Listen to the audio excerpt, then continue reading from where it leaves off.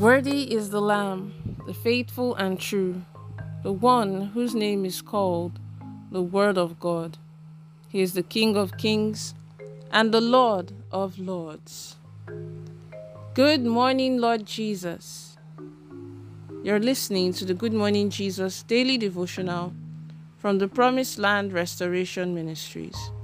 On this day, the 17th of February, 2023, the topic for today is titled, How Do You See God?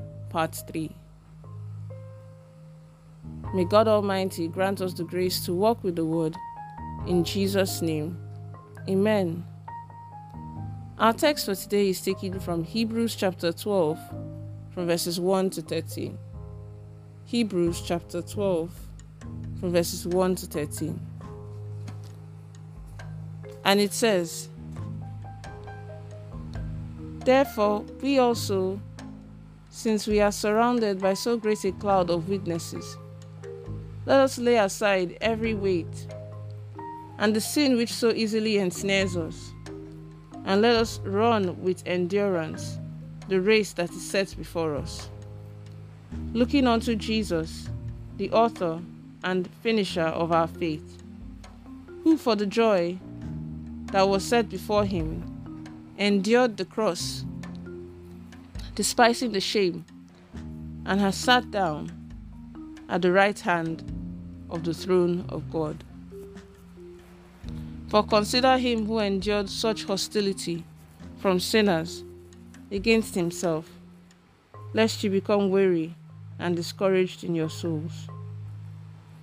You have not yet resisted to bloodshed, striving against sin, and you have forgotten the exhortation which speaks to you as to sons. My son, do not despise the chastening of the Lord, nor be discouraged when you are rebuked by him. For whom the Lord loves, he chastens, and scourges every son whom he receives. If you endure chastening, God deals with you as with sons. For what son is there whom a father does not chasten? But if you are without chastening, of which all have become partakers, then you are illegitimate and not sons. Furthermore, we have had human fathers who corrected us, and we paid them respect. Shall we not much more readily be in subjection to the Father of spirits and live? For they indeed, for a few days, chastened us as seemed best to them, but he for our profit, that we may be partakers of his holiness. Now no chastening seems to be joyful for the present, but painful. Nevertheless, afterward it yields the peaceable fruit of righteousness to those who have been trained by it. Therefore strengthen the hands which hang down, and the feeble knees, and make straight paths for your feet, so that what is lame may not be dislocated, but rather be healed. And may the Lord bless the reading of his holy word. In Jesus' name, Amen.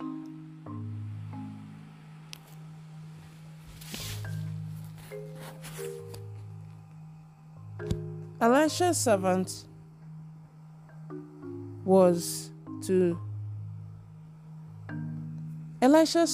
blind to three things, which we ourselves can also be blind to: God's presence, God's protection, God's provision. First, we need to have our eyes open to God's presence. God is omnipresent, meaning that he is everywhere, which, however, does not mean we always see him. Jesus said, "Where 2 or 3 are gathered, there I am amongst them."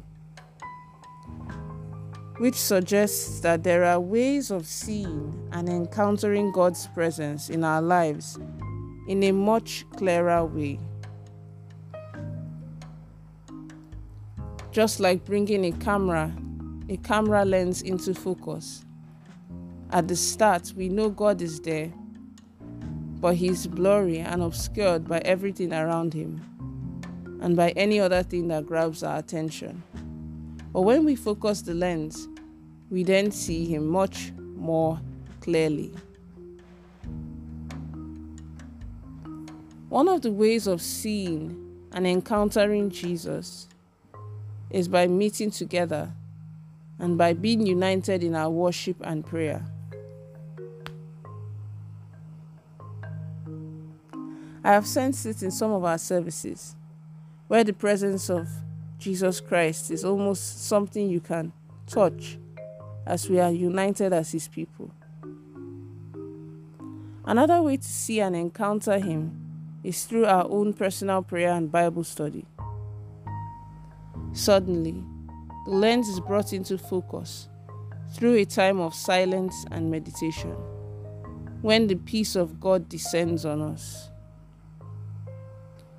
Or from reading a particular scripture that draws us to God. The important thing is that we need to sharpen our focus on God, not just during specific moments or once in a while, but every day. Just imagine how that might change us. Let's take the following prayer points.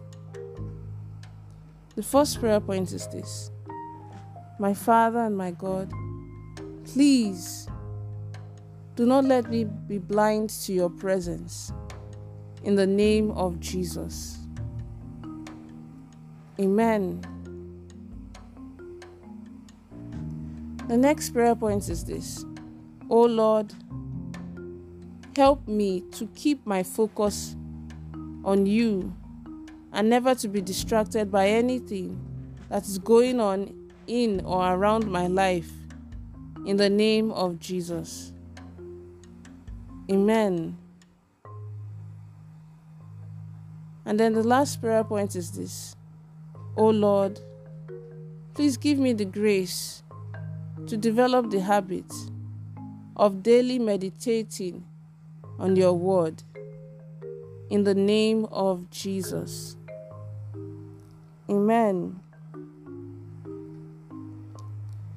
The prophetic word for the day is this: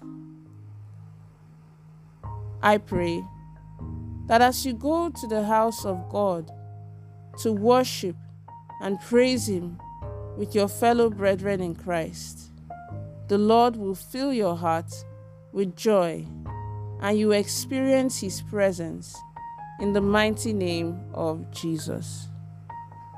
Amen. Remember that God is not a magician. It is the word of God you read and you hear that will work for you, as long as you choose to walk it in your daily life. God is not a magician. So have a blessed day. Pastor Oluseyi Ogworiyenka.